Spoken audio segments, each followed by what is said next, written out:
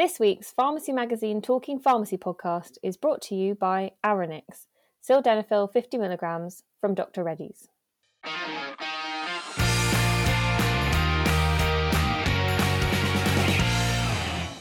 Hello everyone, welcome to the latest episode of the Talking Pharmacy podcast, where we look back at what's been happening in pharmacy and health over the last week or so.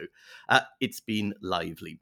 My name is Richard Thomas, editor of Pharmacy Magazine. Joining me on the pod this week are Rob Darracott, editor of P3 Pharmacy, Arthur Walsh, editor of Pharmacy Network News, Neil Trainis, editor of Independent Community Pharmacist, and Helena Beer, editor of Training Matters. We've got a full house, so let's start straight away with Good Week, Bad Week. So once again, we're each going to pick either a good week or a bad week. And Arthur, newly COVID jabbed up, let's start with you. Good week or bad week, and for whom? Hi, Richard. Yes, well, I suppose I've had a good week, given that I had my first dose of Pfizer yesterday, so sore arm notwithstanding, all is looking good in the world. In terms of pharmacy, I'm not sure whether this is, good week, bad week. I would say interesting week. Two things to talk about in terms of just, the work pharmacists do every day. First thing is we submitted a Freedom of Information request to NHS BSA about the serious shortage protocols that were introduced towards the end of 2019 as a sort of tool to help cope with possible medicine shortages in the lead up to Brexit. So we asked sort of how many items have been substituted against the SSPs and how much money has been paid out. And it turns out that around 40,000 items, prescription items, were substituted in the first 18 months. So that's October 2019 to March 2021, and a total of around 210,000 has been paid out to contractors in SSP fees. They get a £5.35 fee per SSP substitution. And it's interesting to see trends. Definitely fluoxetine is the big, it's by far the dominant drug that is involved in SSP substitutions. It accounts for the very sort of strains and formulations of it account for 60% of all drugs using the SSPs, and you also see that it's picking up it's the pace of it is gathering quite a bit. So in the whole of 2020, for example, there were 22,000 drugs dispensed against an SSP, and already in the first 3 months of 2021, you see that there's 16,000. So so over 2/3 of the amount that we saw in 2020. And I just thought it was interesting. I don't think it really tells a story in terms of, we talk about the CPCS and how disappointing the uptake of that has been. I think with something like that, there's a story to tell about, about the service and whether it's effective and whether GPs are on board. Something like this, the SSPs is quite a specific tool that's used in specific circumstances, but it does sort of paint an interesting picture about medicine shortages and the work that pharmacists are expected to do to cope with them. The other thing, I want to touch on this briefly because I know Helen wants to talk about it as well, is PSNC's advice audit, which has found that the average community pharmacy in England conducts 17 informal unpaid patient consultations each day. Saves a lot of GP consultations and A&E appointment, A&E visits, and saves a lot of money as well for the NHS. And I know PSNC is going to use these findings to sort of drive home the value of pharmacy in its negotiations with government, and also to try and identify parts of services such as the CPCS which can be tweaked to sort of to make things work better for pharmacies and patients. I'll hand over to Helen because I know she has a lot to say on this. Yeah, thanks, Arthur. Following on from what Arthur was saying about the PSNC advice audit, I agree that it's kind of an interesting week, a story of two halves for kind of both good week and bad week, really. So when you hear the findings as Arthur alluded to, that the average community pharmacy in England is giving 17 unpaid consultations per day. That's 1.1 million per week and 58 million per year across England. It could be construed as a negative because there's no remuneration for these. We talked on the pod in March about the numbers of GP surgeries bypassing the CPCS service, and this is another example of where informal consultations are happening regularly, but with no payment. But I think there's also a really positive angle, which was picked up on by Mark Donovan, chief pharmacist at Boots. He said that the audit provides some of the strongest evidence yet of the value of community pharmacies, and I really have to agree. The benefit of these consultations in accessible locations and without an appointment for patients, communities, and the wider healthcare system is arguably unparalleled. The findings also revealed that these informal consultations are thought to prevent 74 GP appointments for every surgery in England each week, which really highlights that latter point of the impact of on the wider healthcare system, particularly pertinent given the situation it's found itself in during the pandemic. PSNC also discussed the fact that all of this is taking place against a backdrop of work-related stress and intense pressure in the workplace. And for me, it therefore shows the kind of selfless, compassionate and unfailingly caring nature of community pharmacy teams. Support needs to be in place to help them navigate this stress and pressure, obviously, but the positive work that they've done does need to be recognised and rewarded. Speaking of which, a nice little segue. We've had a record-breaking year in terms of entries and nominations for TM's ROE Awards. And from the entries I've read so far, there are absolutely phenomenal stories coming through. Some have actually brought tears to the eyes of the ROE team. So some really amazing stories. Every year they're inspirational, but this year with the impact of the pandemic, the standard is just colossal. And I think where pharmacy staff and teams in general are less reluctant to blow their own trumpets, they're kind of, this year that isn't the case. They're proud of their achievements, and so they should be. So while I'm on the subject of the awards, just a final reminder that entries and nominations close on Tuesday, the 1st of June. So if any listeners have members of their pharmacy support team who they think deserve recognition for their achievements, go to the Training Matters website over the bank holiday weekend to share their story with us. Yeah, thanks, Helena. Thank you, Arthur. The entries I've seen for recognition of excellence this year have been absolutely tremendous. So yeah, still time to get them in, but the standard is phenomenally high amongst our pharmacy support teams. Rob, you've done some work in the MAG about the community pharmacy consultation scheme and GP acceptance and things like that, picking up from that PSNC audit. What have you made of it all? Well, just a couple of things, Richard. It's been quite a hectic week for us. We've been putting our June issue to bed, but there's a couple of things coming up in that which I think play into the stories we've just been hearing about from Arthur and Helena. So first off, we've got PCN Clinical Director Farzana Hussain has written an opinion piece for us, and she's talking about the CPCS. And she is a complete fan of the new service, but she's got some really interesting thoughts about implementation and about how to start. So it's quite a nice story about how she was literally introduced to it 3 or 4 weeks ago. How long has it been going? GP CPCS. So 3 or 4 weeks ago, she finally clocked onto it after a conversation with her local community pharmacist. I think we've talked about her in the past. She's now got referrals, 5 or 6 consultations a day going out to community pharmacy, which for the way she runs her clinics, that's up to a third of a surgery, she says.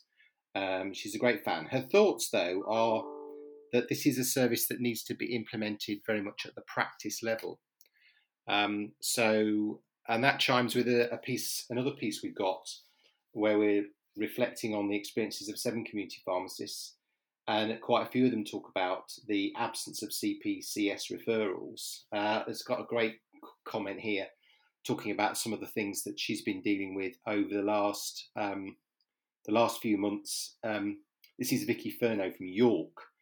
She talked about a patient, someone in hypertensive crisis with a history feeling dizzy, nauseous, was actually referred to us by the GP team. And then she says, we sent them to hospital in an ambulance. And that was not a CPCS referral either. Wow. Good. And then things are so hectic in GP land at the moment, and I think we all might have all heard that since the lockdown started to get winding down. Suddenly, there's almost a tsunami of patients wanting to catch up with their GPs. The PCN is keen on the CPCS, but it's under so much pressure it is outsourcing appointments to an online doctor service. Now, how crazy is that? We could deal with a great many of those appointments now.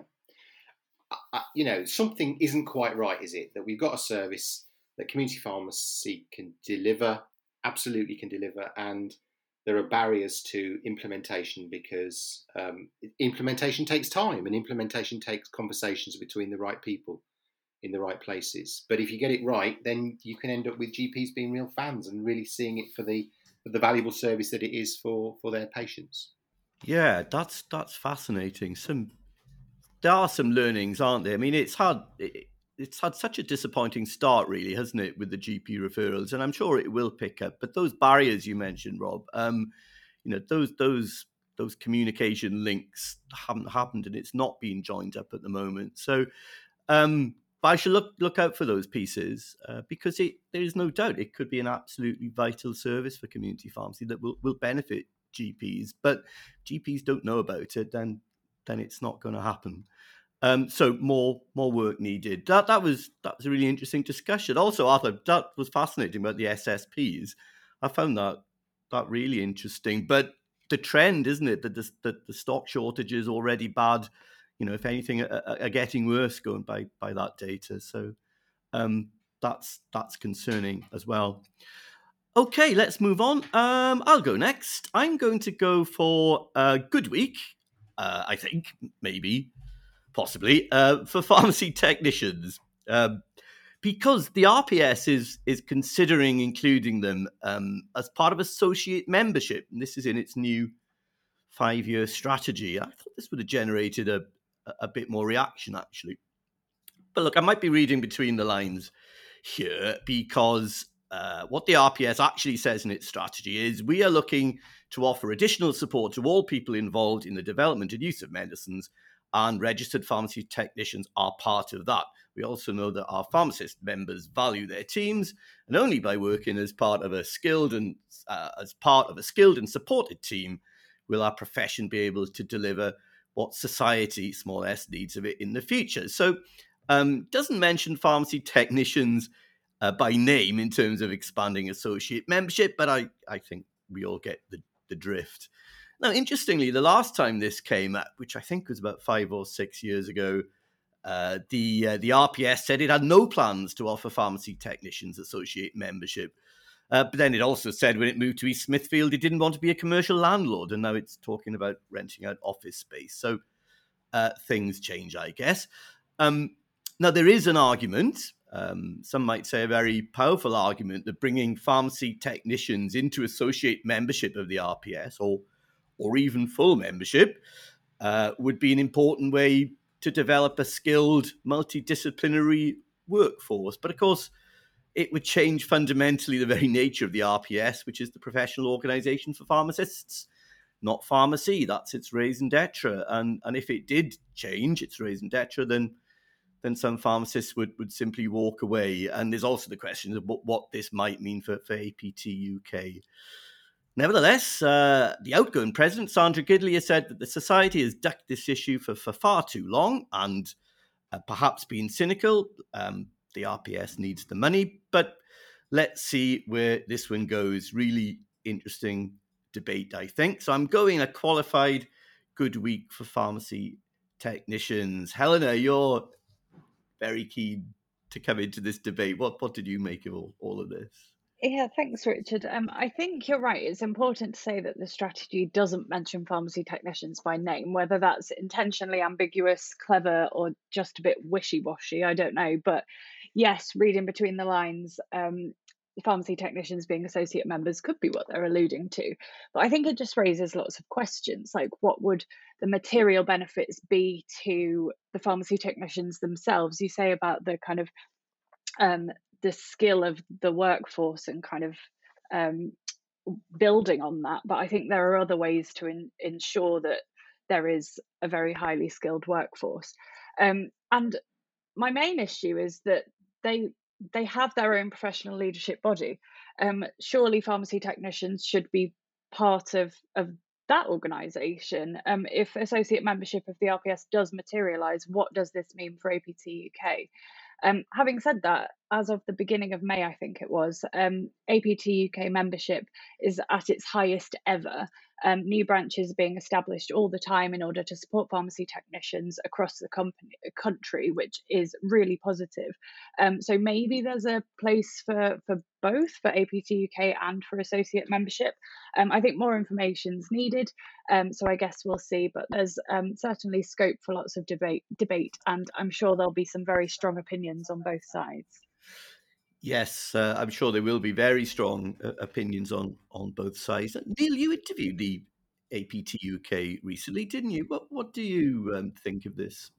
I did interview Liz Fiddler a couple of years ago now. I think a very good interview. I just two things caught my eye on this really. One is, what's associate membership? I mean, as opposed to the full membership, what's the difference? I don't quite understand what the difference is there. And the other point is, have the RPS canvassed their members on this? I mean, have they sought views from the wider membership on this potential move? That's just 2 points that caught my eye. I don't know what you guys think, but yeah, good point. I don't know whether not that I'm aware that the society's canvassed views on this. Certainly, it's kind of tucked away from doing it in the past, as Sandra Gidley has said. Rob, have you seen anything to suggest that this is a likely way forward for the society?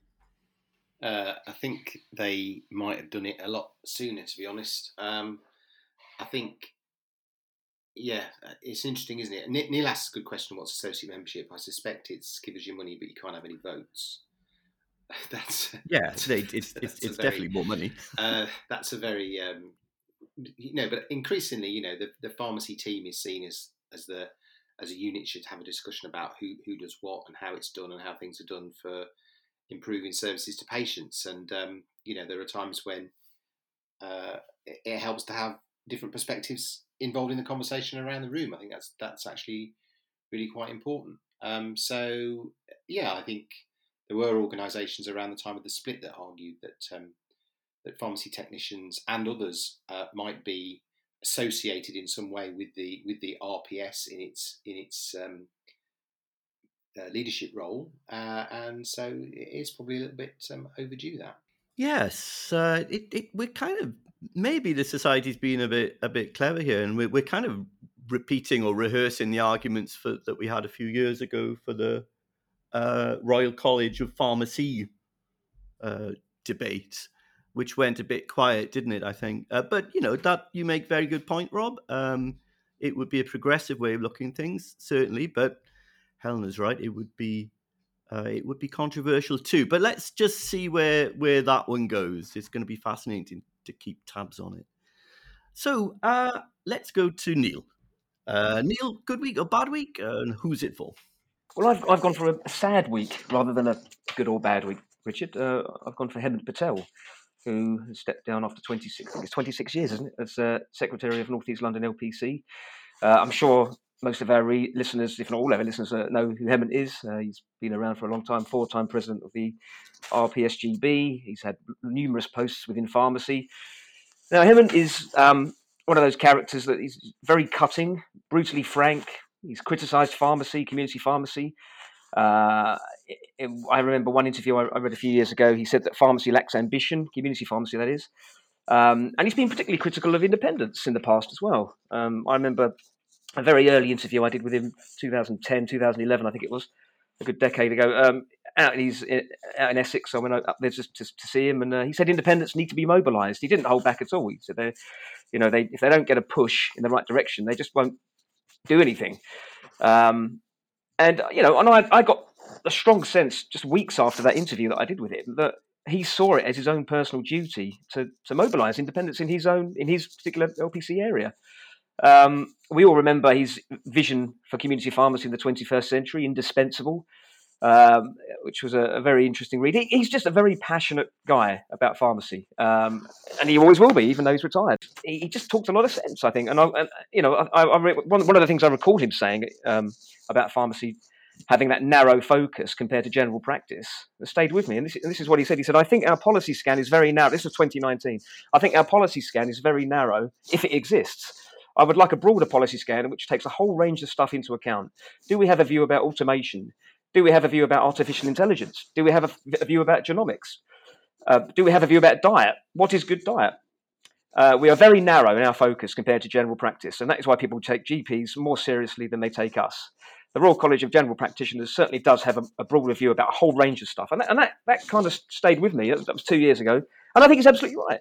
I know pharmacy is developing and still developing and broadening its horizons, but he's just a very forward-thinking pharmacist. Now, as I said, he's not everyone's cup of tea. He hits close to the bone. I think personally, he's exactly what pharmacy needs, and giving the profession some home truths, there's nothing wrong with that. So from that perspective, he will be missed, and they're big shoes to fill. Yes, so all change at North East London, and of course we all wish Hemant well in his retirement. So Rob, last but not least, let's come to you. Good week, bad week, and for whom? Well, nobody else has gone there, have they? So I guess it's down to me.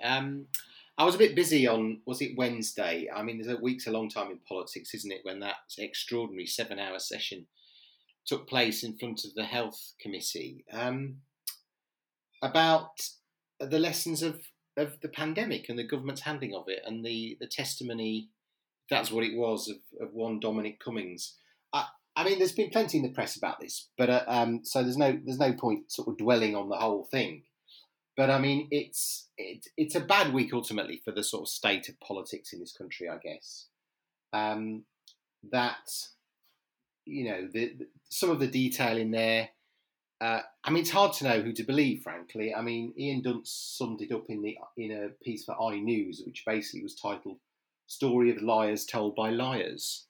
So, who is actually telling the truth? Who do we believe?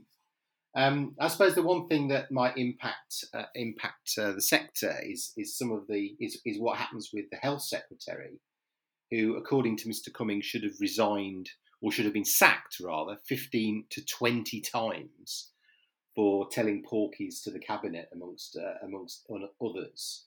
And I suppose the most damning comment that I think we really need to find out whether this is true or not is that the cabinet secretary, according to Mr. Cummings, lost faith in the health secretary's honesty, which is a pretty damning statement about a senior politician who has a key role to play in the fate of the community pharmacy sector. So interesting. Let's leave it there. But a couple of things that I think are more interesting to look at. And I started off with saying the state of politics in this country. One or two things have popped out the woodwork as a result of this, including, in particular, a piece recorded by Rory Stewart on the 12th of March last year. Now, Rory Stewart was the guy who was a Secretary of State, I think, for international development back in the day. He was an MP, very anti-Brexit, or anti-no deal Brexit. But he said there's a piece you can find on Twitter, I think it's on YouTube, of him giving an interview on March the 12th last year about what he would do in the situation of the pandemic at that point. Now, March the 12th, that was 11 days before the first lockdown. Look it up. It's absolutely fascinating. It's the completely opposite approach. Now, it's a sad fact that not only was Rory Stewart effectively hounded out of the Conservative Party, stood down as an MP, He was thinking about standing for the London mayoral race as an independent before COVID postponed that election, and therefore he stood down. But he's now a fellow at Yale University teaching politics and international relations. I'm not sure whether examples of the current political discourse in this country will be making it into Mr. Stewart's Yale programme, other than as an example of how things perhaps oughtn't to be. But a sad state of affairs, really, for all of us. And roll on the full inquiry. I mean, there's so many questions raised by that. I mean, who's to know who's actually telling the truth? But I think at some point the public might want some answers. Yeah, it was explosive stuff, wasn't it? Those revelations, I think, lifted the lid on the panic and paralysis that gripped the government. I mean, that's what struck me. It wasn't just a failure of leadership, although it certainly was that too, but the complete collapse of the apparatus of government, of which, incidentally, Cummings was a central part. So, yeah, like you say, Rob, a lot in there for an independent judge-led public inquiry to get their teeth stuck into, and probably that needs to be sooner rather than later. Okay, so we just have time for a quick any other business. Rob, you've got something for us.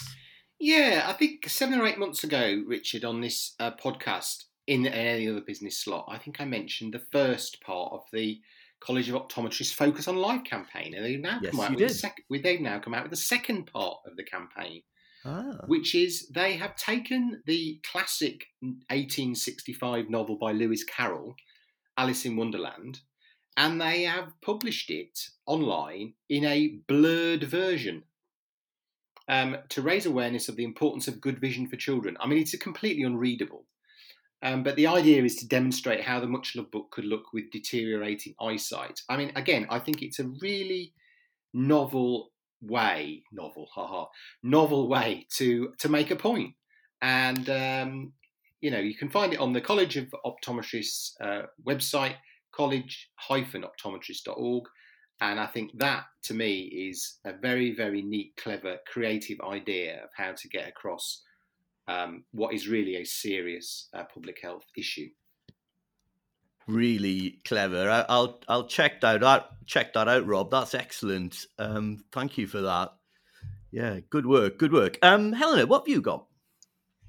So mine has nothing to do with health whatsoever, and it's no terrifying croissant in a tree like I had a few weeks ago. But following on from my food theme, I loved the story that a drug dealer was tracked down because he posted a picture of some cheese online, and the police were able to analyse the fingerprints in the picture and arrest him. So I doubt he thought that a nice mature blue Stilton from M&S would result in him being jailed for 13 and a half years, but that's exactly what happened. He must have been very cheesed off. Very good. He should have proceeded much more carefully. Okay. Move on. Richard, you're booked for that. So, we better come to a close there because things don't get any cheddar than this. We'd better let it breathe. My thanks to Neil. I'm getting daggers here. My thanks to Neil, to Arthur, to Helena, and to Rob, and also our podcast sponsor, Aranix from Dr. Reddy's. All the Talking Pharmacy podcasts are available to download. I must stop giggling. From the Pharmacy Magazine website, pharmacymagazine.co.uk, or your usual podcast provider. Please rate us, review us, tell us what's on your mind, and get involved. But for now, from all of us, thanks very much for listening.